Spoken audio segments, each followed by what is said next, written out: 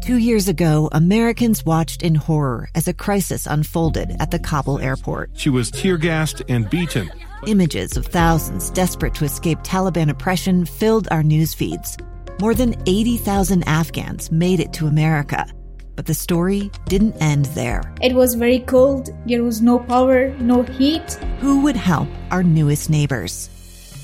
I'm Andrea Smartin. In Stranger Becomes Neighbor, you'll hear the stories of some remarkable refugees who left their homes and their dreams behind, only to start over from zero. Their only possession was 3 blankets. And you'll meet Americans who stepped up to help them. You want me to come when you deliver your baby. What can one person do in the face of an international disaster decades in the making? That's Stranger Becomes Neighbor. Find us at kslpodcast.com. Follow us on Apple Podcasts or anywhere else you listen. Welcome to this Friday Eve episode of Live Mike. I'm Lee Lonsberry. That's right, there is no Thursday for me. It's Friday Eve, episode number 234. With each passing day, it seems that we learn more and more about the details surrounding the rollout and the distribution of a COVID-19 vaccine. This morning was no exception. There was word to come from the University of Utah, specifically Jean-Marie Mayer, the chief of infection prevention at the University of Utah Health, talking about, along with colleagues of hers, about who exactly will be on the receiving end of the very first doses. And imagine that. There will be someone here in the state of Utah to receive the dose, the very first dose. I wonder how that person feels. I wonder if that person yet knows who they will be, or I wonder what the process is exactly. While we don't know that, we do know who will make up the pool of the very first vaccines to be rolled out. This morning, during a gathering of healthcare workers and officials, top officials, they spoke about who in the University of Utah hospital specifically will receive the vaccine first. This is the answer, the explanation of who, coming from Dr. Jean-Marie Mayer, again, Chief of Infection Prevention with U of U Health. We're really targeting those healthcare personnel that have been on the front line taking care of our COVID patients since March. So that group has actually gotten bigger over time. So we started out with 1 ICU, 1 acute care medicine floor. That has expanded. We've really increased the number of ICUs and acute care floors that care for these patients, our emergency department staff, urgent care, and of course the testing sites that have been there all along taking care of patients. And we also have a lot of additional healthcare workers, more of our ICU nurses, other physicians that have been trained, and they're sort of our backups to take care and cover these units as we see more patients with COVID coming into our healthcare systems. I would also say that we are also targeting our environmental service workers, our housekeepers that are there to help keep our environments clean and safe for everyone in the healthcare facility, patients and our other healthcare personnel.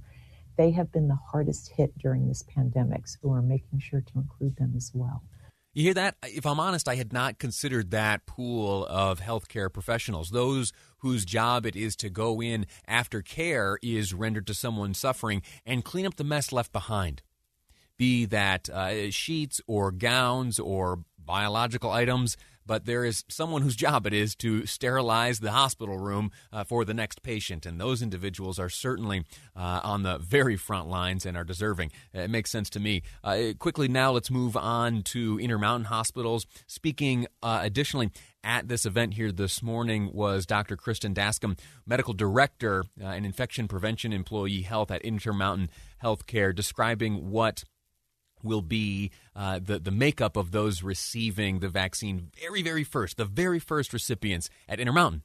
We will be targeting our highest risk providers in Category 1A that the CDC has defined as our healthcare workers.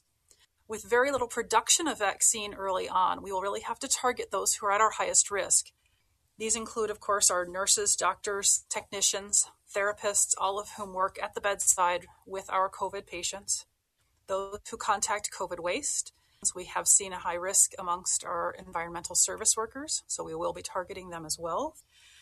And those who perform risky procedures, such as anesthesiologists for our COVID patients.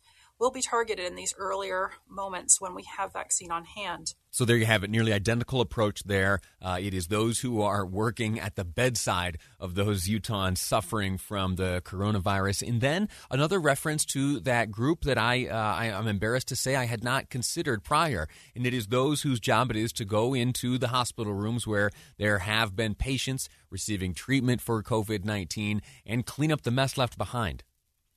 Clean up the mess left behind. Those individuals, it has been discovered, are at a high risk, right? And have contracted that virus at higher rates than others. And so those are the high-risk healthcare workers who will be on the receiving end of the vaccine here in the state of Utah. That's all part of the 1A wave, right? And then over the next few months, hopefully it trickles down and we are able to see widespread distribution of the vaccine. That's the anticipation. That's the plan. That's what my fingers are crossed holds up. And that's what I'm very much looking forward to as a giant step towards our collective return to normalcy. Also sharing some words this morning I want to bring to your attention.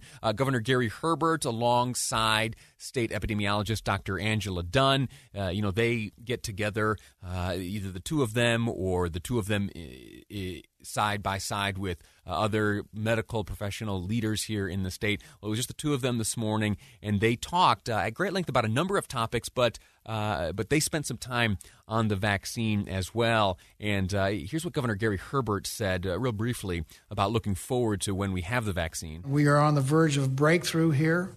It's a matter of being disciplined in what we do and make sure that we understand that, again, we are getting to the point where vaccines are going to help us. Again, in the springtime, we'll be on the road to recovery. And then repeating this attitude that while the vaccine is cause to give us great hope, Dr. Dunn here talks about the need for, especially in these days, these winter days where we are gathered inside much more often than we were in the warmer months, we need to, even with the bright spot at the end of the tunnel and the light and all that of the vaccine, we still need to exercise caution. We are so close to vaccine distribution. Our federal partners have anticipated widespread vaccination as early as April. And yes, it's going to take time for us to fully see the impact of vaccine on slowing the spread of COVID. However, we can see the light at the end of the tunnel. So we really need to hold steady over the next several months, wearing our masks, trying to keep our close contacts to our household as much as possible, practicing physical distancing, and of course, if you haven't yet, get your flu vaccine.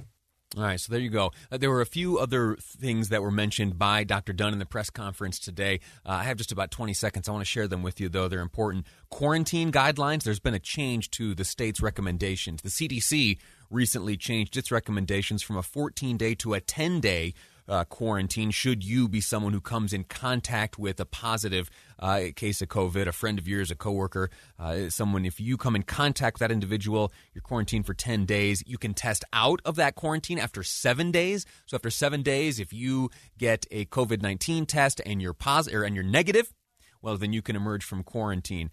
14 days is no longer the case. And then lastly, and I'm so late for the commercial break, but it's important, there was a question asked of Dr. Dunn regarding students and the requirement placed on students to possibly get a vaccine to make it into the school setting. Well, Dr. Dunn very wisely pointed out and reminded us that, okay, young people are not yet able to receive the vaccine. All of this talk about a vaccine rollout and the timeline and the month looking down the road, that is for those individuals 18 plus. Okay, there are not yet applications for authorization or approval by the FDA for a vaccine for young people. So, teachers, yes, students, that remains to be seen. We'll have to find out when and keep our ear to the ground to learn exactly when young people will be able to receive the vaccine. All right, quick break. When we come back, speaking of young people, how about 16 and 17-year-olds voting for the school board? You heard Dave and Debbie talk about it tonight, or earlier this morning, or tonight. What am I saying?